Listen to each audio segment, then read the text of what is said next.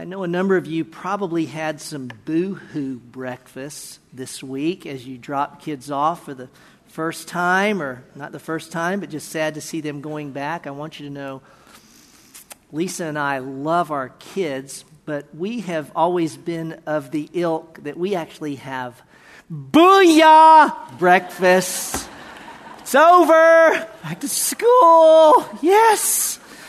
We did that Friday with some friends who we've been with since, birth of our children, and now kids in college. The end of summer is the beginning of school, and while our kids are going to bemoan it, we know it's a good thing, and it's a right thing. I know there's some who will disagree with me on this, but I think if summer never ended, that would be a bad thing. If it needs to end. I just finished a book that David Arms recommended to me. David's one of my best buddies, and he said, "Man, you're going to love this book. I think it's written it's a little different the way it's written, but man, beautifully written. You'll love it." Well, I just finished it maybe a week and a half ago, and as I approached the last 3 chapters or so, I slowed way down.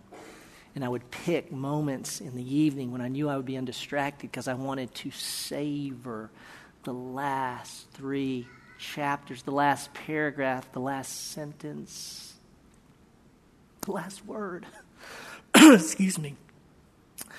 It's a good sign, when you love a book, you don't want it to end. That's a good thing. I mean, it's maybe not doesn't mean it's a great book. It means you loved it. Can you imagine if you had a book that you loved, but it never ended? I would suggest that book would become one that you loved. It would in time become one you loathed. This thing needs to end. The ending really, really matters. This came home to me around endings when I picked up a book about 5 years ago by Henry Cloud. Henry Cloud wrote Boundaries. He wrote a number of best-selling books, helped a lot of us over the years. He wrote this book called Necessary Endings. And it became a book that I keep around. I try and keep several copies because I will hand this book out. I think maybe this may be I need you to read this book. It may be a necessary ending for you. As the title suggests, it's a book that normalizes endings. See, we don't like to think about endings usually, and we're going to deny endings, we're going to avoid endings, we're going to put endings off. And he talks about their necessity. They're required, men and women, to live life. It's been true in my life, and I think it maybe is true in many of yours, that when I have been in those seasons where I'm stuck, I'm just stuck, either professionally, emotionally, spiritually, relationally, stuck. It often has less to do with what I'm doing in my stuckness and everything to do with what I won't stop, what I won't end, to move past the stuckness. A partnership that was great for a time, it's changed. It's not going well, needs to end. Relationship that is stuck. Maybe it's stuck in neutral. That's not a good place for any relationship. But now this relationship is stuck in reverse. And you need to get off and go forward, and you can't change it. How about a job that you've outgrown, or in a humbler state, but a reality, maybe the job's outgrown you. It could be a habit, a behavior that medicates your insecurities, but is destroying the most important things in your life. A friendship, see this often, a friendship that's rooted in the past, but you know what? You're a different person today. And that friendship needs to change and may need to end. Maybe the hardest of all is to take a good thing and know that it must end to move on to the better thing and the best thing. How about this? I'm going to go there. How about the Christian thing? How about the spiritual thing? Yes, I'm going to say it. How about the Bible study that needs to end? Really hard, isn't it? Really hard. It needs to end because God's got something better, something next for you or for me. Ending a good thing to get to the best requires a measure of faith that few of us walk well in. Let me add a sobering note to this.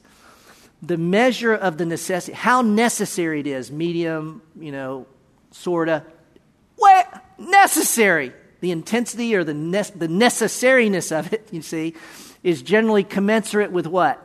The difficulty of it. Why is this so hard? Because it's so necessary. You find this true in the Bible, the story of redemption. Put on these lenses one day, this idea of necessary endings, and then read your Bible, and as you go from Genesis to Revelation, notice how God always invites and leads his people to endings to move on to the next thing in the story of redemption for them and for his glory. Abraham has come in our study to a necessary ending. It's brutal. William Barclay says of this text we'll study today, quote, "It is a story of highest artistry, but this does not mean that it's an enjoyable story or even a nice one. It's neither. It opens with laughter, but very quickly it moves to tears." My prayer this week, as I've studied this and prepared to teach, has been that for us, Abraham's story of his own necessary ending and how he walked in it, this is no surprise. You know how he walked in it?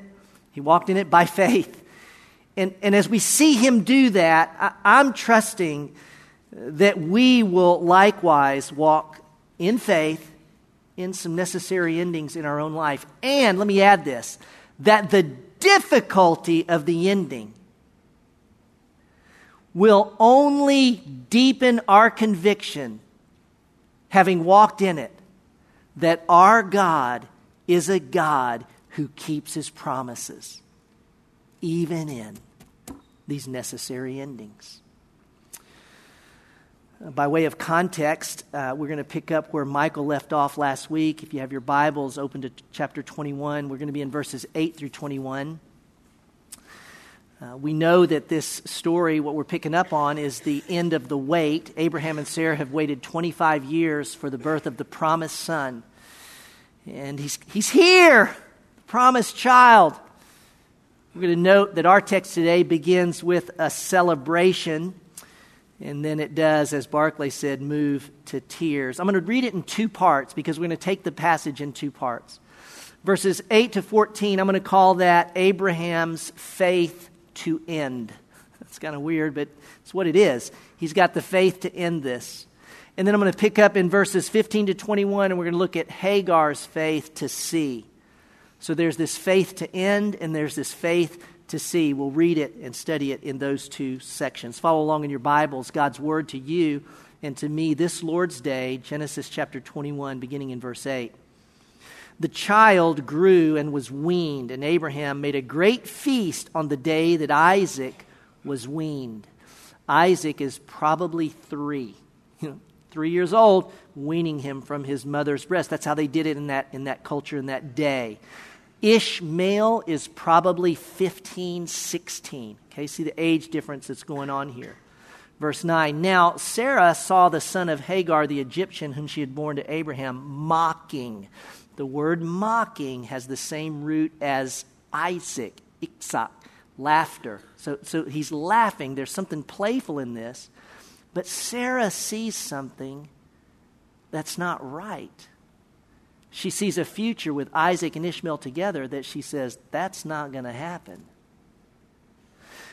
Verse 10, therefore she said to Abraham, drive out this maid and her son, for the son of this maid shall not be an heir with my son Isaac. The matter distressed, or literally grieved, Abraham greatly because of his son, because of Ishmael. But God said to Abraham, do not be distressed because of the lad and your maid. Whatever Sarah tells you, listen to her, for through Isaac your descendants shall be named. And the son of the maid I will make a nation also, because he is your descendant. So Abraham rose early in the morning and took bread and a skin of water and gave them to Hagar, putting them on her shoulder, and gave her the boy and sent her away. And she departed and wandered about in the wilderness of Beersheba. Abraham's faith to end. The span of 3 verses, we go from celebration, he's here, to crisis, this boy's got to go.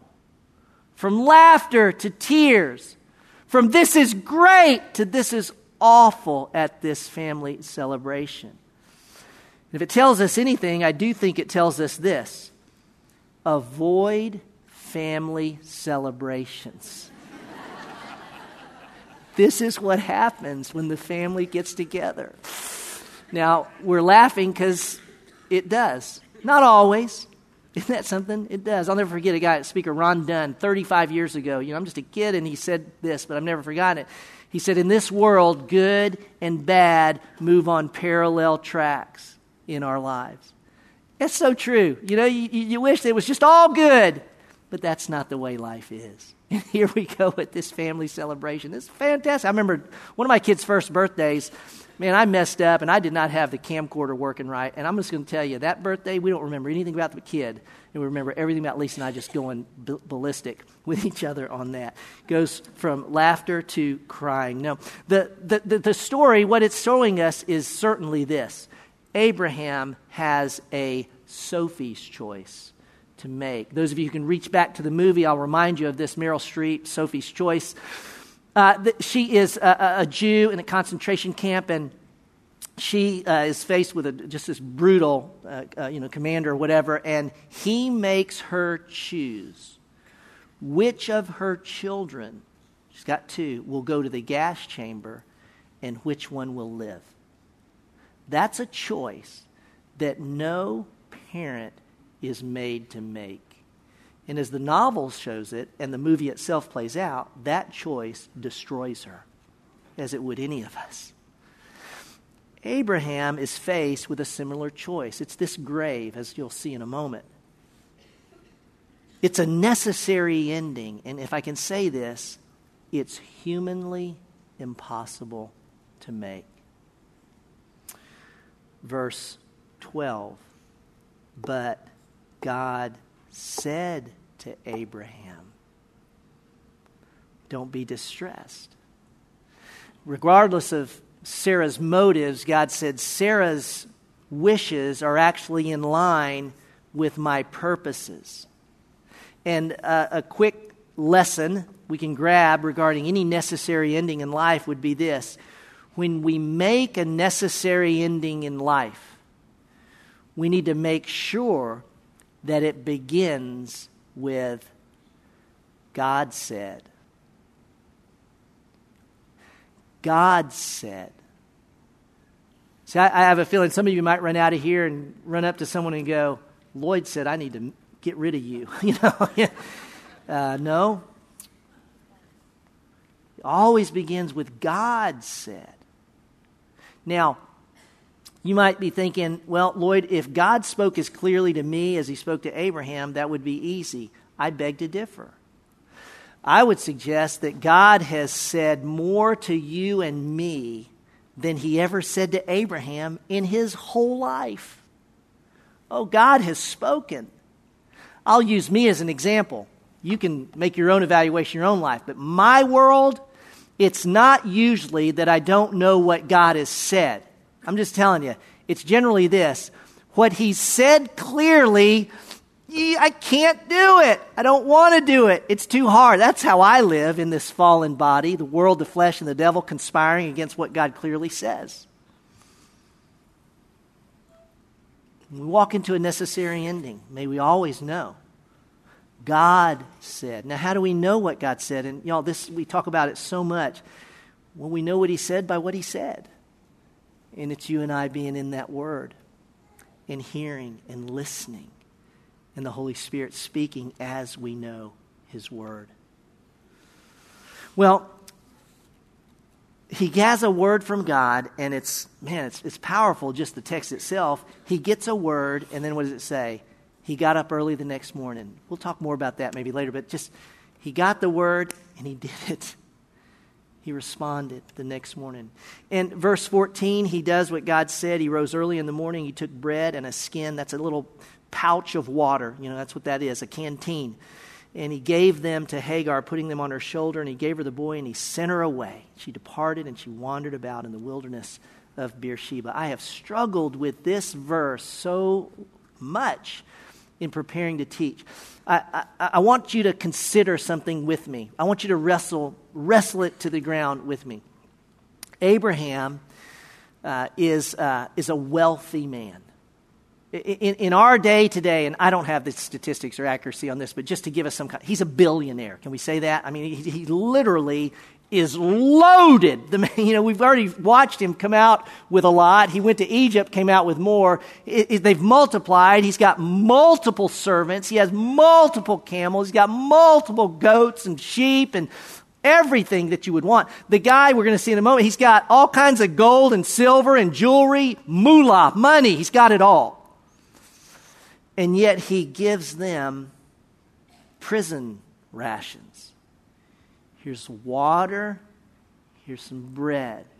He gives them just enough, gang, to go far enough into the desert that he doesn't see them die or hear them cry. Literally, that's what he gave them. He could have given them you see what I'm saying? He could have given them everything. And I go, what kind of cruelty is this? Well, I kept reading this, and finally it dawned on me when I read verse 13 for the upteenth time. Notice this, and the son of the maid, I will make a nation also.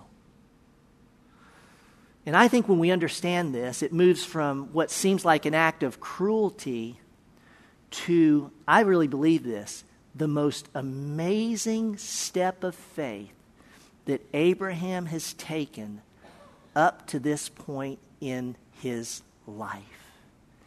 And it's preparing him for another one. I'll say more about that next week.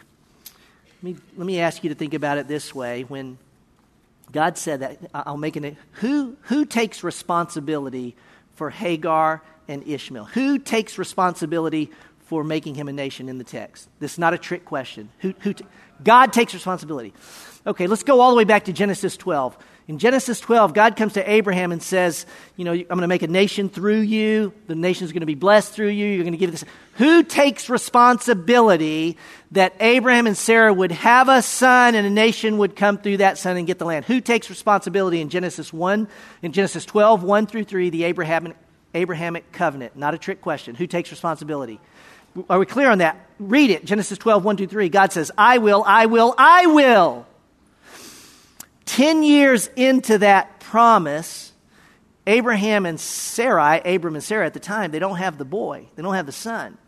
And so 10 years in, who takes responsibility for making sure we get a boy? Who takes responsibility? Abram and Sarah. Here, take Hagar. She get pregnant. We can have a son. Listen, they got the son, but they didn't get the son that would only come by faith. Whew, this is a big lesson. They got the son, but they didn't get the son that only God could provide and that would come to them because they believed that God keeps his promise. They didn't get that son, not then. Not through Hagar.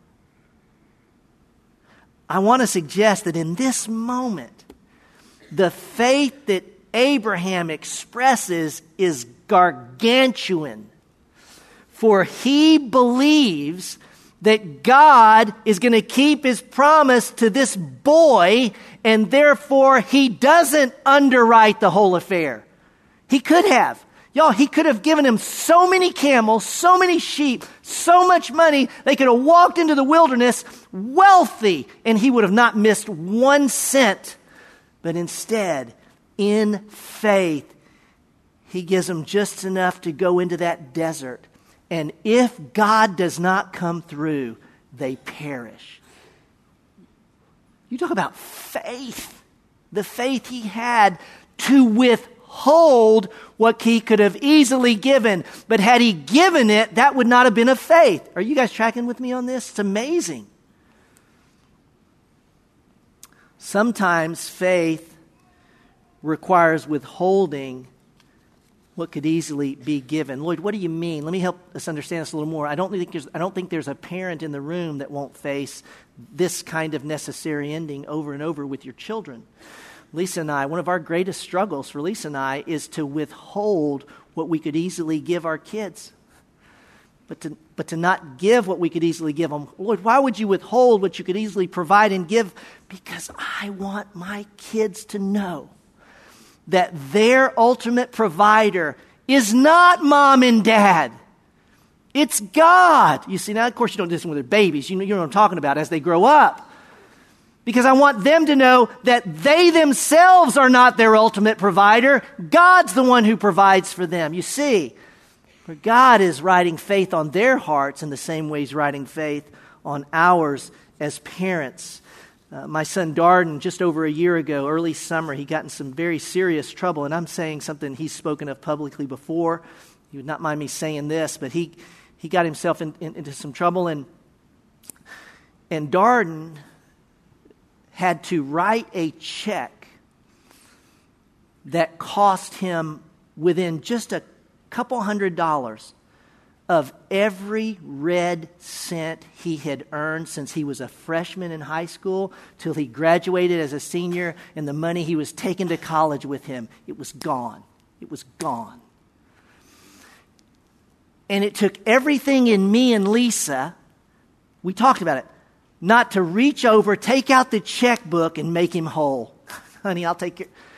No, because we really believe that in this instance, God was at work even through this difficulty for Darden's life and his faith, and for Darden to understand, listen, you're going to pay for this, but God's not through with you, and God will provide. And it reminds me, I want to step back and remind us of something I talked about weeks ago when I said the basic framework of faith is you and I learning to live between our reality and the promise of God. This is the life of faith. Oh my, it's living between the reality and the promise that God has given and holding the tension of those. The reality is Darden just lost everything he worked for as a young man. This is not going to be good for him going to college in this state in this way. And the reality is I could write a check and make him whole and make it better. And yet we believe God was using this event in his life. And God's promise is to my kid to bring him to himself and to make him wholehearted.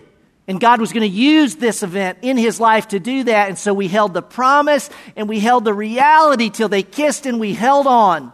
And we hold this tension. And this is the life of faith, holding the reality and the promise. Abraham, Ishmael's my boy. He's my son. Chapter 17, he asked of God, let the promise come through Ishmael. God said, no. We'll talk about that next week. No. Ishmael has to go. That's the reality. God makes a promise to Abraham, doesn't he? I will make a nation of that boy. And so holding the promise and holding the reality, Abram, rather than taking control of the promise, let me make him a nation. You see that? He could have. He said, here's the water. Here's the bread.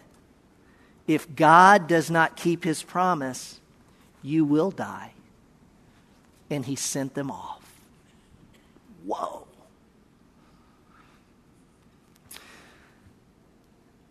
Abram's faith to end, Hagar's faith to see, verses 15 to 21.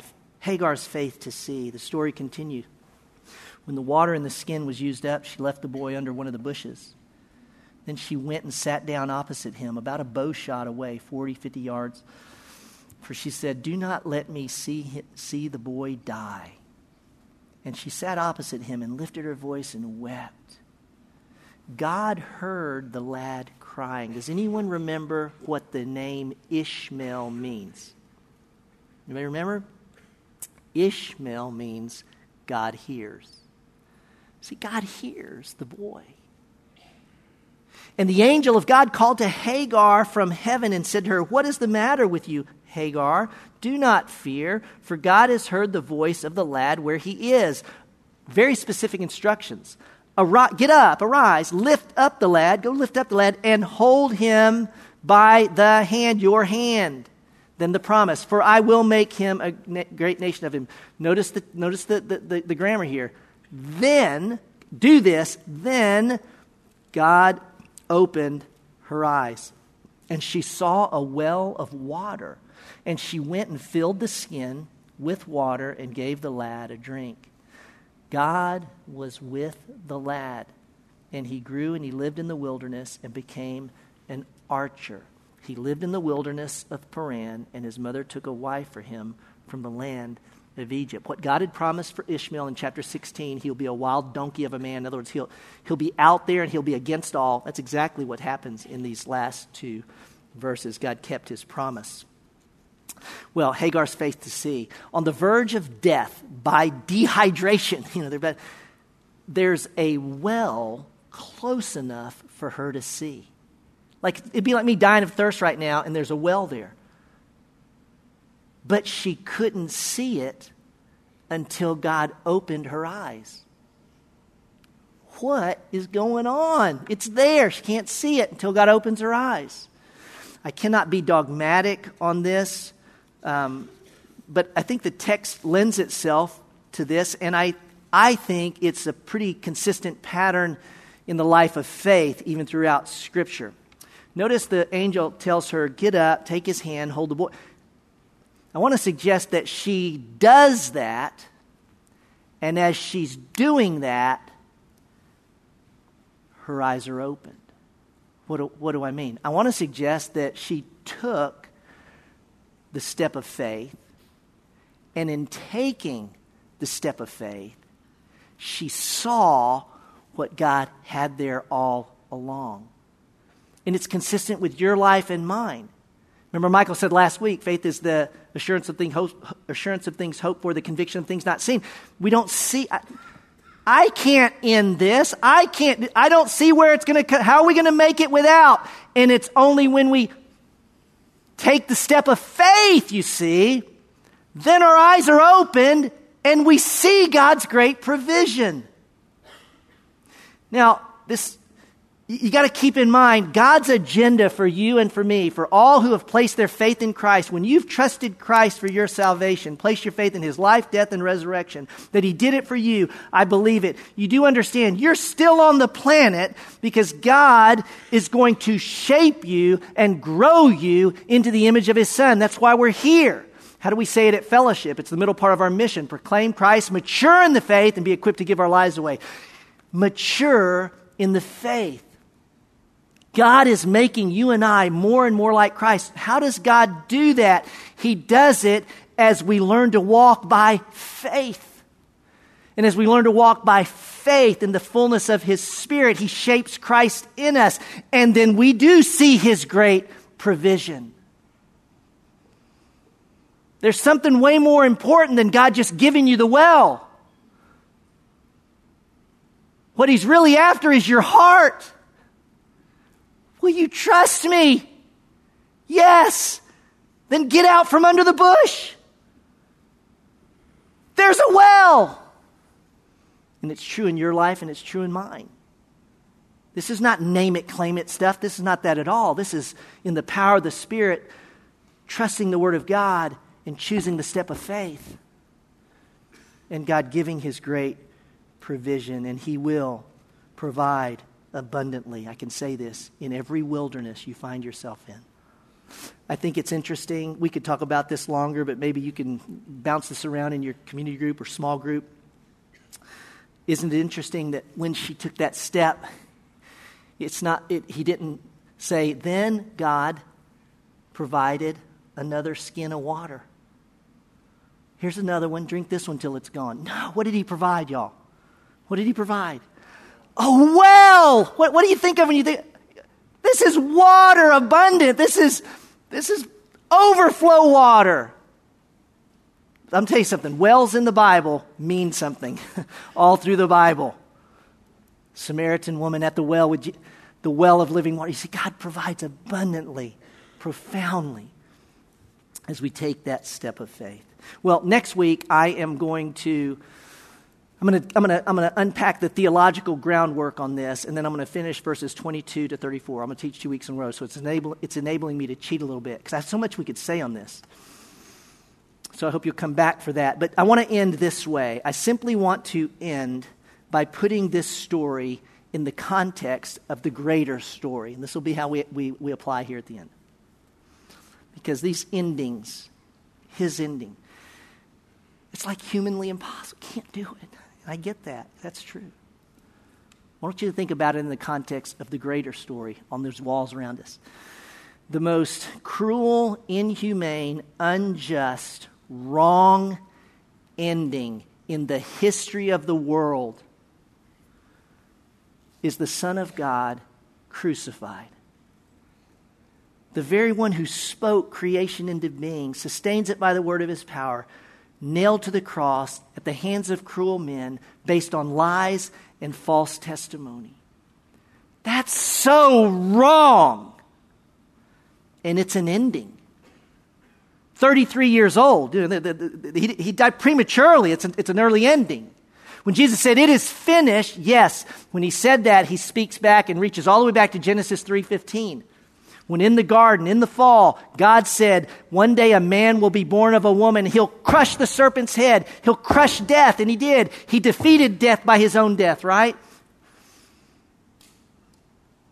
But it was, don't miss this, fully God, fully man. As a man, it was the end. It was an ending. But here's what we know. In that ending, buried, he rose again. And he lives. And therefore, if I can put it in these terms, I'm arguing from greater to lesser.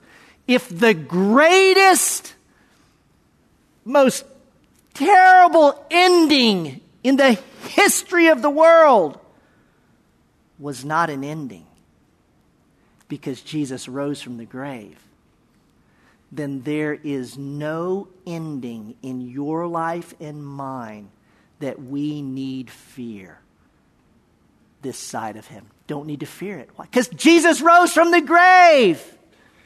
And therefore, every ending in your life and mine holds, if you're in Christ, holds the seed of the resurrection, the very power of God to redeem, such that ending, it hurts, doesn't make sense, it's going to be difficult. Yes, yes, yes. And God can use and will use that ending to move his purpose forward in your life and to move his kingdom forward in the world and to bring himself greater glory. You can know that. I want you to think just for a moment. You know, you've probably got some things running through your head right now. You might be a little upset with me because when I started talking about these endings and stuff, you know, you're going, man, I did not want to think about that today. Well, we are, because this is where we are in our text, and this is why God has you here. So think for a moment before we leave, what is God inviting you to trust him for? What's the step of faith that he's inviting you to take? Would you do that for a moment? Then I'll have a stand and I will dismiss us with a word. Ask the Holy Spirit, what do you want me to do? What do you want this truth to do in me today?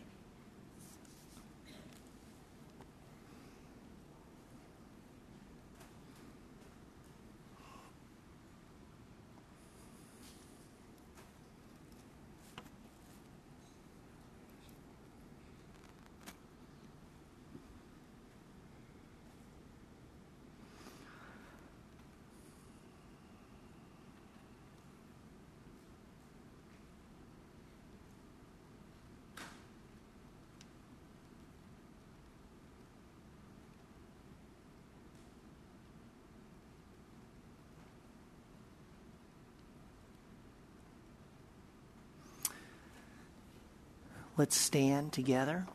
I'm going to send you out with 4 phrases from the text itself, I think, that will serve us well as we walk in our own necessary endings. Let me say this. I said at the beginning, and I said it's true for Abraham. Listen, this is impossible. You've heard me say this many times. I just want to keep reminding you. The Christian life is impossible to live. But God gives us His Holy Spirit. The person of Christ lives in us in the person of the Holy Spirit and enables us to live the Christian life. It's Him living His life in and through us, you see. This is the life of dependence upon the Spirit and God reproducing the very life of Jesus in and through me by His Holy Spirit. It's got Christian living ought to have a warning label. Don't do this on your own. You can't. It's Christ in you. So in a necessary ending, it's always, as in all things, Christ working in and through us. Now, 4 words from God that come straight from the text. Just little phrases I want you to hang on to, because when we read the text, you can go back through it. You'll notice these verbs, these actions that God takes. And it begins this way. God said, then it says God heard, God opened, and God was with. I love that. God said, God heard in their obedience, their cry. God heard, God opened, showed, revealed, and God was with. Men and women, in every necessary ending in life, you can walk knowing God said, God hears you, God will open your eyes, and God is with, always and forever. God bless.